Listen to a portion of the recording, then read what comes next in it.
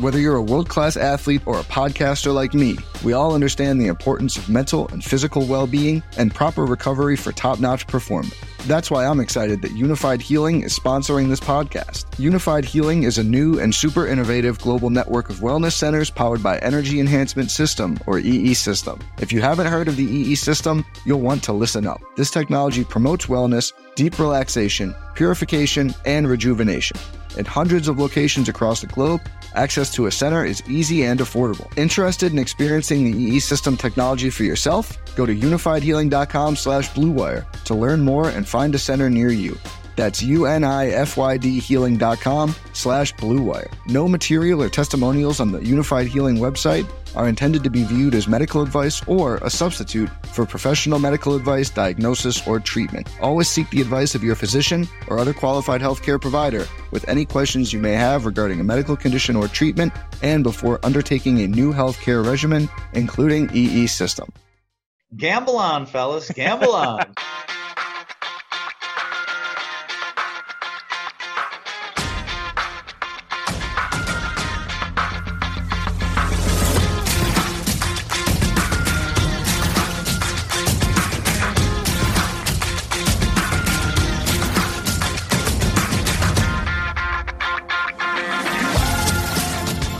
Welcome again to Gamble On, the weekly gambling podcast presented by USBets.com. I'm Eric Raskin, US Bets Managing Editor and Media Director, and I'm joined by our senior analyst, Pulitzer Prize finalist John Brennan.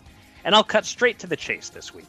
John, you insisted it was going to be the Washington Admirals. I haven't heard anyone that confident about anything since Matt Hasselbeck declared the Seahawks were going to take the ball and win the game in overtime. But as everybody probably knows by now, it is the Washington Commanders. John, what happened here? Well, I was trying to think like awful owner Daniel Snyder. Now, Washington Generals are the comic foil of the Harlem Globetrotters. So the closest association to the losingest team in sports history would be Admirals. So I figured that had to be it. I mean, that's how Snyder is. But meanwhile, any remaining doubt I had that the New Jersey sports betting saga took over my life from 2012 to 18 was erased when I first saw this and thought it was the Commandeers. I'm thinking it's an honor of the principle of unconstitutional commandeering that led to the U.S. Supreme Court throwing the infamous PASPA law passed by Congress out the window. And it said allowing for a legal sports betting marketplace all over the U.S., which is really the reason for this podcast, among other things. So, but a couple of thoughts. Look, Eagles fans, including yourself, you're clearly going to call this team the commies. I mean, that's not even a question. I'm thinking the secondary mascot, half man, half lizard, named Sal A. Mander. I don't know. And point for creativity. Younger fans may go ironic with chants of "Go Durs." I guess. I don't know. It's better than the Cleveland Guardians of the American League Central Division. Maybe. Yeah, I don't know. I might have taken Commandeers over Commanders. That's how much I am not a fan of Commanders. Yeah, leave it to this franchise under Dan Snyder to pick the lamest possible name with the lamest possible logo. Also, they had 2 years to think about it, and they landed on a name that is at best just boring, and at worst exactly what you said. Shorten the commies, or you can also mock it with going commando is an option. And they had decent options. Hogs, red hogs, pigskins. At least the fans of the team could have gotten behind some of those sort of names. But Red Wolves is pretty badass. I mean, the Wolves. That's sure. The fans can be howling and going nuts, like almost like the the dogs in the dog pound in Cleveland, and they're the Wolves are badass animals. I mean, that's like what's just got red in it. I mean, it was, again, Snyder. That's just it. He's not going to do the thing that makes the most sense. It's just not what he does. He's going to probably sign Deion Sanders again to another couple-year contract at his rate. Right. So the Admirals thing, though, was that based just on your instinct, or did you have? I thought you maybe had a source telling you that. Was that not the case? This was just you making a pick. Well, somewhat, but also there was a hint of what the logo was going to look like, and it had like sort of stars, like a general's uniform. But I think everybody knew, even Snyder wasn't dumb enough to call them the Generals. So Admirals kind of, there was an undercurrent buzz there that it's going to be that. And again, I didn't think he would do anything creative, so it wasn't going to be Red Wolves. And Commanders. I don't know. Yeah. Well, I'm glad at least that betting on things like what the team name will be is not legal in the U.S. because I might have put some money behind your Admiral's conviction if I'd had the chance. Okay. There you go. All right. Thank you to everyone for joining us for episode number 179 of Gamble On. If you missed any of our previous 178 episodes, they're all available on Spreaker, Apple Podcasts, Spotify. Yes, we're still on Spotify. We lack the integrity of Neil Young and Joni Mitchell, unfortunately, and all other podcast apps. Please subscribe, write a review, and give us a 5-star rating. Yeah, and coming up a little later in the show, we're going to be joined by sports betting Hall of Famer, the DraftKings head bookmaker, Johnny Avello. Johnny will help us preview the Winter Olympic betting action, give us a sense of how it compares to interest in the Summer Olympics. Plus, we'll get his early insights on where the money is going for the Rams-Bengals Super Bowl. But first, it's been I'd say typically busy week in the world of gambling. So let's get to it. Here's your Gamble On News of the Week, an inside look at the biggest stories in the world of gambling.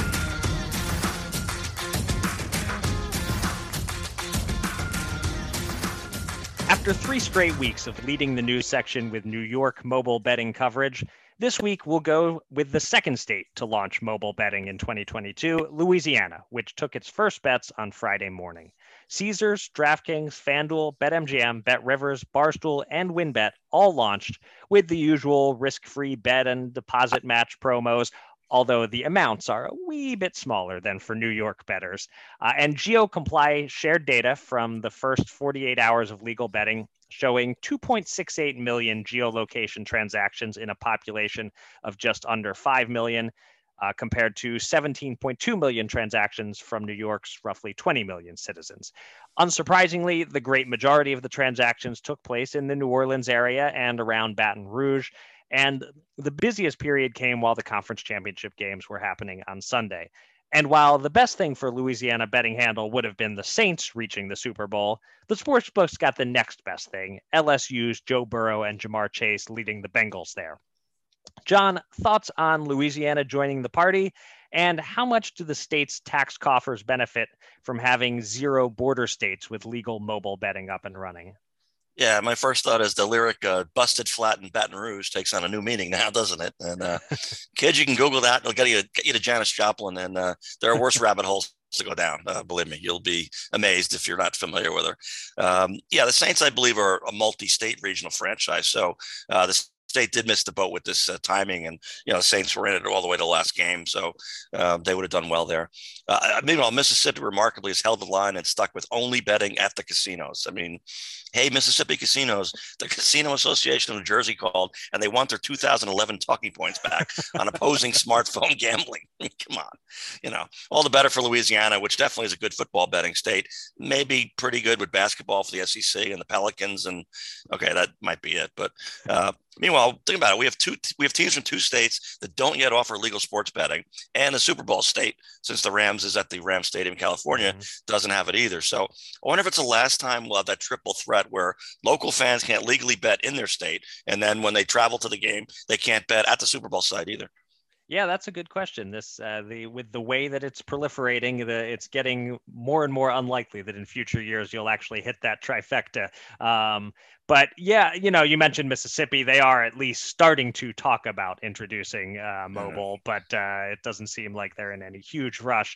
And just geographically, in terms of major population centers near the Louisiana border in other states, there isn't much. I was looking at a map. The closest is Houston, and that's like 275 miles from the border. Nobody's making that drive to get in their Super Bowl bets. So Louisiana is a rare example of a state where I don't think it matters that much whether the border states also have mobile betting. Certainly Louisiana launching isn't going to spur Texas into action. Texas will go ahead and keep losing tax money to the offshore sports books and to the in-state bookies, but I don't think they're losing tax money to Louisiana.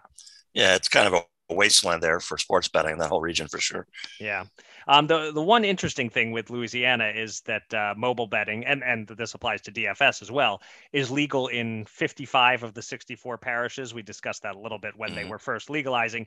So those other 9 parishes are geo-fenced out. So I guess there will be some of that type of border crossing, driving out of a parish without sports betting and to go into another parish and place your bets. Good luck to GeoComply finding that geofencing, because I have a feeling the 9 parishes that didn't support it are not heavily trafficked. So hopefully the technology is there that they can do it.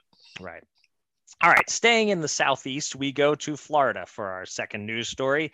But this isn't a happy story about legal mobile wagering coming to the state. This is the opposite. Since the short-lived Seminole Hard Rock monopoly, bettors in the state have been hopeful that a more competitive market might open up in the near future by getting a referendum on the ballot in November. Unfortunately, the measure, backed by Florida Education Champions, the political action committee funded by FanDuel and DraftKings, has failed to gather enough signatures in time, and on Friday, they folded the effort.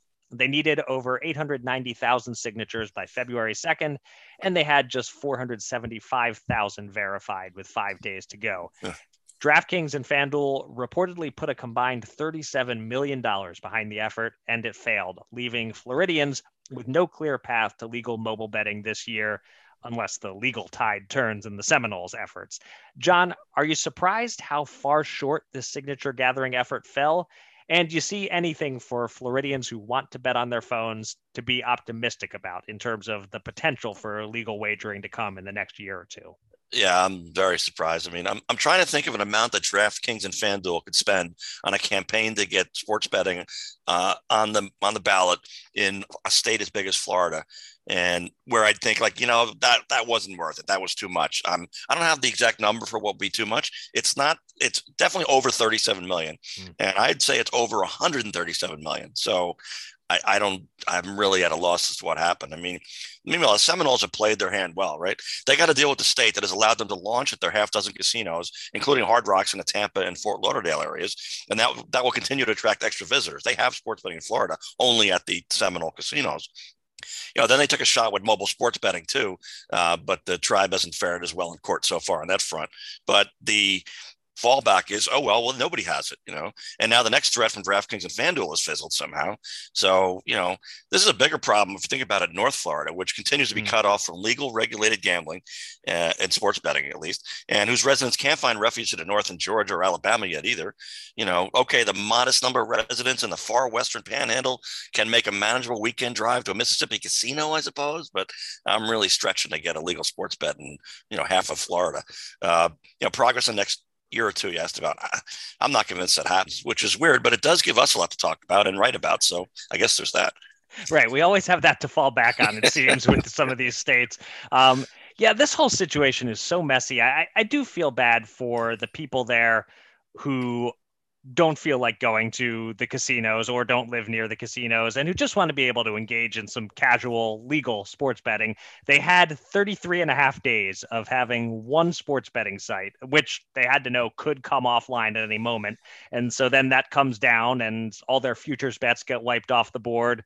And so now it just kind of ends up as a big tease because the governor and the Seminoles tried to sneak one past the goalie and didn't pause to get some good legal advice. One call to Dan Wallach a year ago, and this all could have been avoided. Well, I disagree a little bit. I think the Seminoles did pretty well here. I mean, they have sports betting now. And nobody else does. And they're again, the northern half of Florida, they're not in, but the southern part of Florida, southeast, southwest, Tampa area. I mean, there's a lot of people in Florida within 30, 40 miles at most of a casino. So for people who want to do this, especially like a football Sunday, or March Madness, let's say, or maybe they'll spend a weekend or a couple of days. There's a lot of people in Florida who have a lot more convenience options now to legally bet in the state. It's just that the Seminoles get all the money.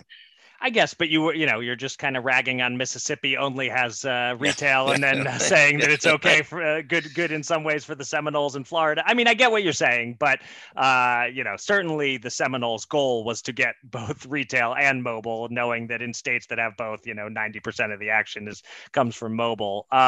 Shifting to the money that DraftKings and FanDuel poured into this, as you said, you could have seen them spending more, but still, this is enough that I think it qualifies as more than the proverbial rounding error that we referenced. Florida is an important state. They don't mind spending to get in the door there, but spending to not get in the door, I don't know. That's a bad defeat.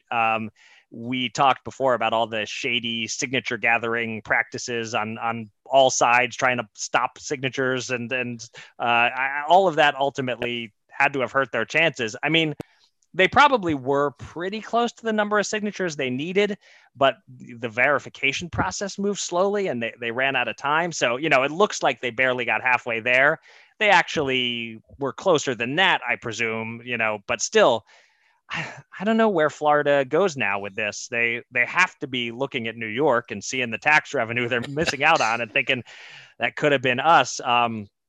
So I guess a lot depends on what the Seminoles mindset is. Maybe, like you're saying, they're kind of satisfied and they'll let their legal challenges play out and see what happens. And if all there is in-person sports betting for a while, maybe they're good with that. Maybe not. Maybe they'll work on a new non-monopolistic deal. I would have to think that they'd rather be one of 10 mobile sports books competing for a piece of the pie than have there be no mobile pie. But again, you seem if they're more of the mindset that, hey, we have it and nobody else does, and we could be making more, but at least we're making the retail betting dollars. Yeah, I'm just not sure what their mindset is on this. Yeah, I think they win either way. But, I'm thinking of the pre-COVID era and the people managing this campaign, are sort of summoned into an office, a boardroom, and the door closes and, they sit there kind of glum. And then some, bigwig executive is looking at them going, you had one job. Right. and now you don't. I mean, I don't mean to make light of it, but what the heck? I mean, that's what it is. Of course, it happened on a Zoom call in this case, I'm sure. Right, but, right. Failure is not an option with that amount of money spent. You have to figure it out. If you say, "Oh, I didn't know this, I didn't know that," well, then it's not the job for you. So I do feel a little bit of empathy for some of those people, but they had one job. Yep. Did not get it done. All right. Our third story this week is, in my opinion, our most interesting and our most discussion worthy. All of our listeners surely heard about the insane parlay bet that hit at FanDuel on Sunday. Someone took a $20 site credit and bet it on the parlay of Bengals to beat Chiefs by the exact score of 27-24 and Rams to beat 49ers by the exact score of 20-17. The first leg was a 220-1 long shot. The second leg was a 130-1 long shot. Combined, they paid $28,950-1, which means the $20 wager returned $579,020. One possible problem. FanDuel, in promoting the win in order to convince other people to make similar snowballs chance in hell bets, included the Instagram page of the person who first posted the ticket, and it was Jet Honig, who, thanks to our colleague Jeff Edelstein's internet detective work, we now know is a high school freshman. But according to FanDuel, the wager was made by Honig's father, and the fact that the high schooler was celebrating is not proof that he made the bet himself. It's a messy situation. There's strong suspicion and circumstantial evidence pointing to an underage gambler making the bet illegally, but there's no hard evidence, and we're being told it was all on the up and up.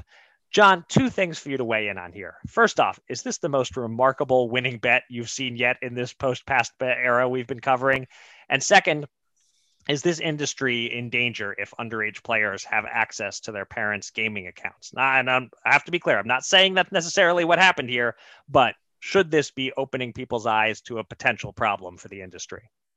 Yeah, I mean, the key for me is that this was a promotional free bet, right? I mean, to give you an idea of the chasm between someone who has little chance to, claiming to be a gambler, and see the third segment for further proof on this podcast, and a professional sports bettor.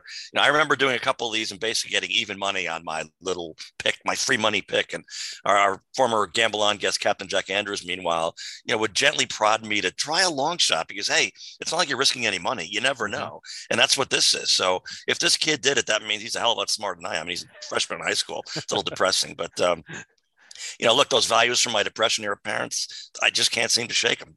Maybe this one, though, finally wakes me up when I see what this happened. So I think I'm going to go for a multi-team parlay the next time around. But, all right. Yeah. As far as the underage, with their money, of course. Okay. And as far as the underage gambling issue goes, the massive problem is if kids are able to access their parents' credit card, sneak in a new account, and run up all kinds of, not only run up all kinds of debt, but just be completely unfettered in an adult world, which, is bad news, whether they're sneaking into a bar when they're 14 or they're sneaking into an online gambling account, they're in over the head, obviously.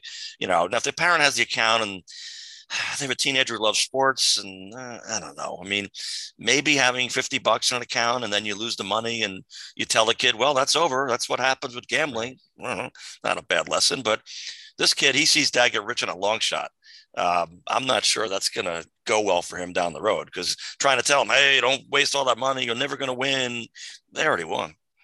Yeah, I'll chime in on that underage player aspect first, then, since you were just talking about that.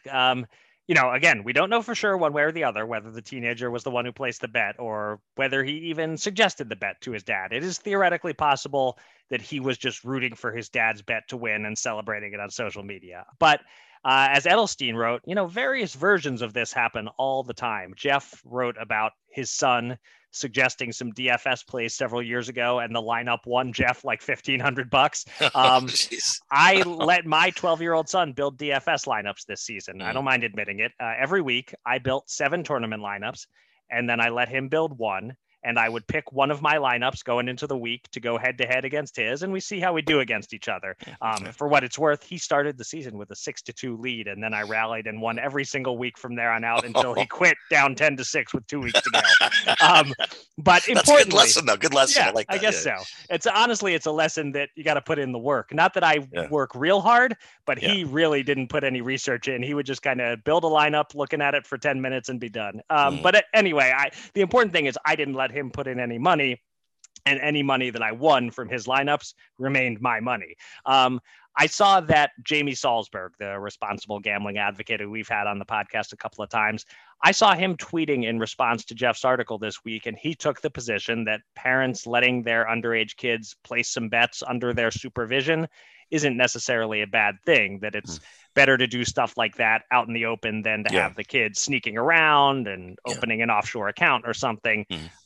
It's impossible for the sports books or the regulators to monitor whether a kid is coming up with the bets or the DFS lineups or whatever. But if the parents know about it and are doing it with them, if those parents are teaching responsible gambling habits, I actually think it's a good thing, or at least, not as bad a thing as what's been going on since pre-PASPA and before legalization came to these states. To be clear, I'm not encouraging kids to gamble or saying operators should look the other way. I'm just saying it's happening, and this is the lesser of two evils if this does qualify as an evil.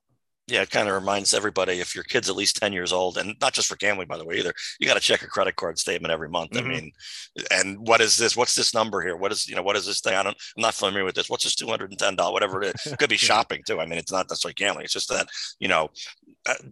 avoiding having your kid get access to any of your account information is difficult. Obviously, these kids are very internet savvy, and more so often than the parents. So that's a little tricky.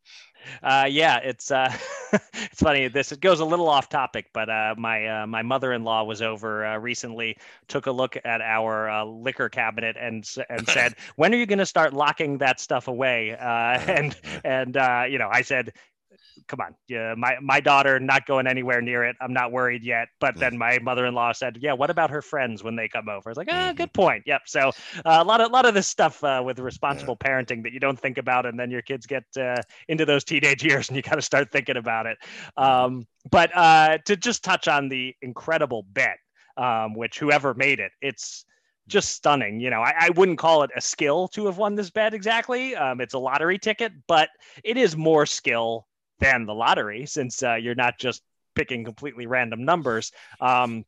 And by the way, I am a sucker. I have been inspired to put $1 down at FanDuel on an exact score in the Super Bowl. I have $1 on Bengals 30, Rams 27 at 190 to 1.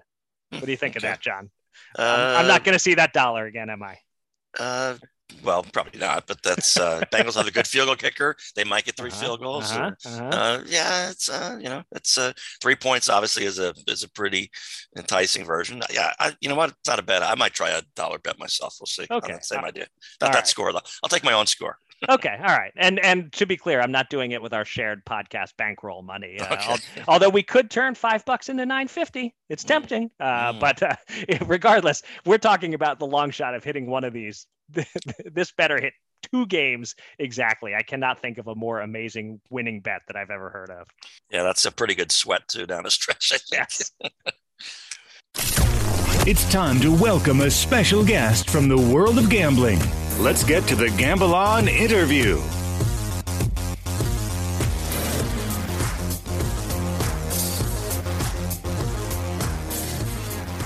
The sports calendar is crowded at the moment with NBA, NHL, and college hoops all in full swing and the Super Bowl just a week and a half away. And adding to the excitement starting this weekend will be the Winter Olympics from Beijing. It's a busy time to be a bookmaker, and joining us now is one of the best in the business, a 2021 inductee of the Sports Betting Hall of Fame, the director of race and sportsbook operations for DraftKings, and the authority quoted every week in US Bets' Ask a Bookmaker column, Johnny Avello. Johnny, it's been far too long since we last had you on the podcast. Welcome once again to Gamble On. Thank you much. Thanks for having me on again. I appreciate it. Let's start with the Winter Olympics. That's going to be the primary thing we're talking about here this week. What is the level of interest in these Olympics looking like at the various DraftKings sports books? And does it seem to vary significantly by state? There is interest, and there'll be more interest on our network. And the reason I say that is because when I was running a bricks and mortar location, there was very little interest. But since we are in so many states, you're going to find people that believe this is their niche. They're going to do some handicapping to find some value. And they just like to bet when, people are sleeping and they're up and finding some action. So there will be some interest. It won't be as good as the Summer Olympics, but, the people will find some spots. Right. And I'm curious also, how much do you think it affects handle when the Olympics are as many time zones away as these ones are from your U.S. customers? Is that a big deal when it comes to being able to bet on these and people being excited to bet on the Olympics? There is. It's a 12-hour difference, so that certainly has something to do with why wouldn't attract as much action as normal. But like I say, there'll be some people up at those time frames. The Winter Olympics is kind of interesting. It has, a lot of skiing, slalom women, downhill men, all of those type of events. Ice skating may be something that piques people's interest. It's one of the most watched sports in the world. But when you look at it opposed to the Summer Olympics has so many more things events that people are familiar with. The track and field and the soccer and the basketball. And this one has the hockey, which is probably one of the few events that the people are more familiar with. Yeah, Johnny, talk about the Winter Olympics in particular. How many of these have you done now for DraftKings? Is the second one or third one? Or actually, this is the first one. Oh, okay. Because we opened up in 2018. And so we did a Summer Olympics, but I think this is the first Winter Olympics. Okay. And so are you expecting any particular sports? Like you mentioned the figure skating, maybe, because that's highly watched, highly rated anyway. But are there particular sports that you expect to do really well, even if they're kind of unusual? And then if you want to reference the Summer Olympics, you've done that too. Like you mentioned, track and field and soccer and basketball, things are obvious, but have there been any sports like the early pandemic, we had the ping pong, or what the PR people call table tennis, was a big deal. So either summer or winter, have there been any sports that you either have seen surprising amount of action on, or that you expect coming in this Winter Olympics? Well, for the Winter Olympics, we have 41 events up, which is pretty good. We have everything from the ice dancing to single skating men. We have the freestyle skiing, aerials for the men. We have the half pipe. I mean, we have all the events up. So people they'll play these events, but is there one that'll stand out? Yes, I believe the hockey will stand out. As far as the summer was concerned, the track and field had some interest because there's storylines. When there's storylines with, you're pairing one guy or one woman against another or against two others, that usually draws some interest. But overall, it was table tennis also was okay. The basketball is always the biggest, though, because people are rooting for the home men and women's teams. Yeah, I'm thinking too about I I guess my inclination is to think that if an American has a really good chance to win a medal, that's going to attract a lot of interest. And that might be true on the TV side, but I'm not sure if it's true on the betting side. So for a gambler, is it more important that for an American gambler that an American be contending, or is sort of the pace of the sport better where, they want to bet something that they can do a lot of in-game betting, and some sports lend itself better to that than others. So, does the sort of, Americanism win out, or does it the pace of the sport really, determine what gamblers like? Well, I think for the person that doesn't want to do this sufficient amount of handicapping, it's the ones where the American team, Americans are participating and, rooting for them. For the people that want to dive in and start looking up, who's the leaders in a slalom event, those type of things, or ice dancing, you can do some handicapping, and then you can go and see if you can find some value. So there's always going to be the people that are going to be looking for the value, and then there's the ones that just want to root for the home team. And one other thing, the time difference, you've mentioned before to me that even though, in some ways it's not ideal that it's not on, East Coast prime time. On the other hand, there's plenty of college basketball for a gambler to go on. So these events are actually taking place at sort of a downtime. So is there some kind of benefit to that it works out okay, even though it's not in the live East Coast prime time? It might help that there's no football for a week and a half, 2 weeks. So that may help. There's not we're in a period right now where it's not a lull, but you have pro basketball and college basketball and hockey all in full swing. And the customers bet them pretty heavily every single night, but this just adds a little something more to the mix. And so that's another reason I think it'll get action because of, with football, with one game left and no games for 2 weeks. I actually just opened up on my phone, Johnny, your market for the most gold medals by country. I was just kind of curious where the USA stood on that when John started asking you about the interest in betting on the US, and I see the US is tied for fourth with Canada at plus 1,200. Is there? I mean, that's the kind of bet, or just over under. Gold medals for the U.S. I see is at over under 8.5. Is that that's the kind of bet that you can kind of sweat the entire 2 weeks if you place it. Are you guys seeing much action in that sort of specialty market? Yeah, we are. I mean, you want to bet the U.S. and you're getting 12-1, so it's that's a fair price, and people certainly want to get more back than they put up. You can always lay the chalk Norway and lay 4 to win 1, but nobody's interested in that bet. So yeah, why not take a chance with 12-1 and see if the U.S. can pull it off? Right. All right. So as long as we have you on the week before the Super Bowl, we do have to get your early insights on the betting there. Are there any betting markets in terms of either the spread or the money line or the over under where you're seeing lopsided action on the game, or is it pretty balanced at this point? I wouldn't call anything, lopsided. We are a little heavy on a few sides. On the game itself, we opened 4.5. We went down to 4. Now we're back to 4.5. We're seeing a little more Bengal money, but slightly, maybe 53% of the action on the Bengals on the side. On the money line, we're seeing overwhelmingly a lot of money on the Bengals, probably 65 to 70%. And that's not unusual because people do bet the underdog in the Super Bowl and the money line straight up. The total, we're seeing a little more money on the over at this point, but there's going to be a lot more money on the over. The over is going to be hooked into multiple parlays, same game parlays. Where the house is going to need the under by game time. Well, you mentioned the same game parlays. I mean, I know those are all the rage at every sports book these days. I would have to assume this is going to be the most single game parlayed game that DraftKings has ever done, since it's just a solo game out there. Is that what you're anticipating? I would agree with that assessment. I would also agree that this is going to be the biggest betting game that DraftKings has ever had. So looking for a tremendous amount of action. And the reason I say that is because I've seen what the handle was for AFC, NFC championships last week and all the playoff games leading up to the Super Bowl. So expecting a huge handle here.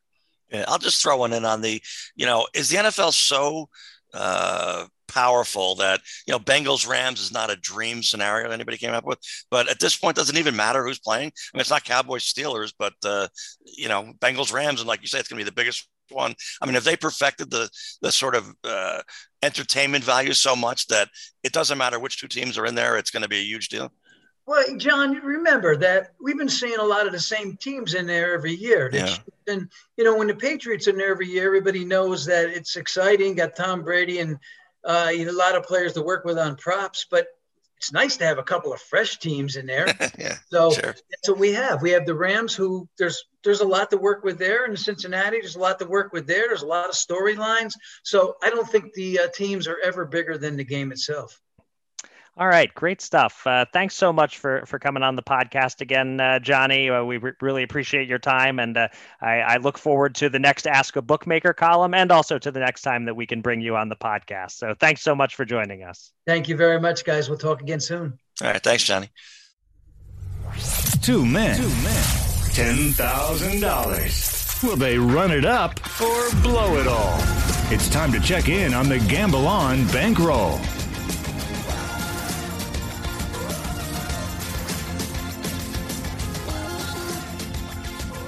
Before we update our betting bankroll, let's quickly recap our playoff picks, since we don't have any additional picks to make this week. We were both on the right side of the AFC Championship, taking the Bengals +7, and I landed ever so narrowly on the right side of the NFC title game with the 49ers +3.5, whereas the hook cost John on the Rams side. So that means I'm 8-4 heading into the Super Bowl, and John is 7-5, with his bid for an over 500 overall season, regular season plus playoffs, on the line 2 Sundays from now.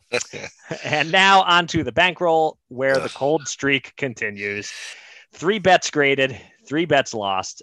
John had Justin Thomas for the top 10 in the golf. He was looking good most of the way, but collapsed on the final day and finished tied for 20th. That cost us $125. John also had the over in Bengals Chiefs. The number was 54.5. So with 48 points scored heading into overtime, we needed it to go field goal, then field goal to extend the game, or touchdown to end the game. And we didn't get there. We lost $110 on that. And I took Jamar Chase at +410 for the most receiving yards in the 2 games Sunday. He didn't come close. He had the 9th most yards. The chalk pick, Cooper Kupp, won. So that was a $50 loss. Add it all up, and we lost $285 on the week, dropping us to a new low of $2,736 below where we started. We have $470 on hold in futures bets. That leaves us with a mere $6,794 available to bet this week. And I'm up first. And let's get a Super Bowl prop bet in early. No, I'm not picking the exact score. But we'll have more of these next week, I'm sure. But here's one prop that I like. The Bengals to kick the longest made field goal during the game. They're only -120 at DraftKings, where I think they're a bigger favorite than that, because this Evan McPherson, he just doesn't miss. He's a big part of the reason they beat the Titans 2 weeks ago. Zach Taylor isn't afraid to trot him out there for a 55-yarder or maybe a 60-yarder if that opportunity arises. His long this season was a 58-yarder. He went 9 for 11 from 50+. Not that Matt Gay of the Rams isn't a fine kicker himself, but I think the Rams defense getting key stops and forcing field goal attempts, combined with McPherson's leg, very good chance the Bengals kick the longest field goal in the game. I think there's value at -120. So let's go $120 to win 100. All right. Yeah. So to recap, 3 weeks ago, my top 10 pick in the golf finished 11th.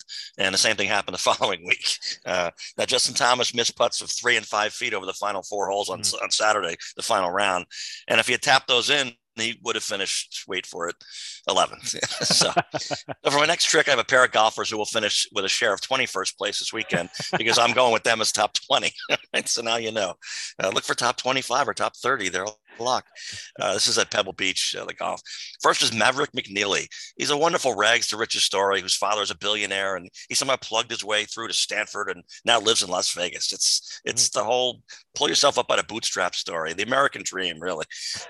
This horse for a course has finished 5th and 2nd here the last 2 years. So I'm thrilled to get him at 100 to win 130 for a top 20. And another can't lose but will lose pick is Mito Pereira at 100 to win 200 for a mere top 20. Also on BetMGM. One of our colleagues at Action Network has Pereira as a sleeper to win this whole thing at 50-1, but I can't risk more than 10 units at that price, 10 to win 500 that Mito Pereira wins. 26-year-old Chilean had 3 wins on the equivalent of like a AAA tour in golf last year. He's racked up some top 10s with the big boys, and this is an awful field, frankly. So the door's open there. So those are my 2 lost picks this week. All right, we'll see how they do. Hopefully, at least one of them sneaks in there for a cash. So for my second bet, I'm gonna go with boxing to try to snap my own personal losing streak. And I found a nice underdog who I'm not so sure should be an underdog. This Saturday, veteran Carlos Cuadras takes on undefeated prospect Jesse Bam Rodriguez. Rodriguez is a short notice replacement for a fighter who is out with a non-COVID illness. He's moving up 2 weight classes. And most importantly to me, he's totally untested. He looks great, but he's been fighting C-level and D-level opposition. I've seen this enough times. I've seen the untested hot prospect lose to the wily veteran. I was expecting to see this fight listed around even money. Instead, on Wednesday, Cuadras was plus 210, and I looked again Thursday morning, he's plus 260. So either everyone knows something I don't, or this is a great opportunity to get plus 260 on a guy who's right around 50-50 to win. Those don't come around too often. So let's risk $60 to win $156 on Cuadras. I think recent experience suggests that there are a lot of people who know things that we don't. But, it's very possible, yes. Very possible, yeah. I'll do the patriotic thing then and go 165 to win 150 on the U.S. going over 8.5 gold medals at the just started Winter Olympics. Okay, we have a sweat for the next 2 weeks then on the U.S. golds. I like that in spirit. I have no idea whether it's a smart bet, but I like it in spirit. They won 9 4 years ago in South Korea, so okay, it's possible. All right, I'm saying there's a chance. and we'll take it. Any chance, we'll take it. All right, that'll do it for this episode of Gamble On. Thanks to everybody out there for listening, and thanks again to our guest, Johnny Avello. You can find me on Twitter at Eric Raskin and John at Bergen Brennan, and follow US Bets at US_bets. Go to usbets.com for all the latest news and analysis from the world of gambling, and subscribe to this podcast on Spreaker, Apple Podcasts, Spotify, or anywhere else. And with that, John, please take us out. Yeah, well, I've been partly successful in not mentioning my season-long golf pool in real life of late, so I think I can do this one mention. If you play and or watch golf and have friends who do also, consider some form of our pool. Where we begin this weekend, we go 29 weeks until the Tour Championship in August. Now, you pick 4 golfers each week. You collect in units the amount of prize money your players make, and that's simple enough. Weekly prize for the best picks, too, so if you're floundering at midseason, you can still get a chunk of it back with some weekly wins. So, sounds easy, but there's one catch. You can only pick any player a maximum of 4 times. Not a challenge in the early going, but the vice tightens as the season continues. I finally noticed that while the never-ending PGA Tour started anew in September, we blew off those lesser events that are starting just as there's only one football game left to watch for the rest of our pool season. So if you like the idea, you can start, for instance, at the Masters in April, experiment in year 1 with, 4 or 5 people in the pool, see how it goes. We've just added our 14th player in about a 15th year, but it's simple to do. It's not complicated. And it's just something you throw out there if you like golf. So something to consider for our golf fans. And with that, until next time, gamble on.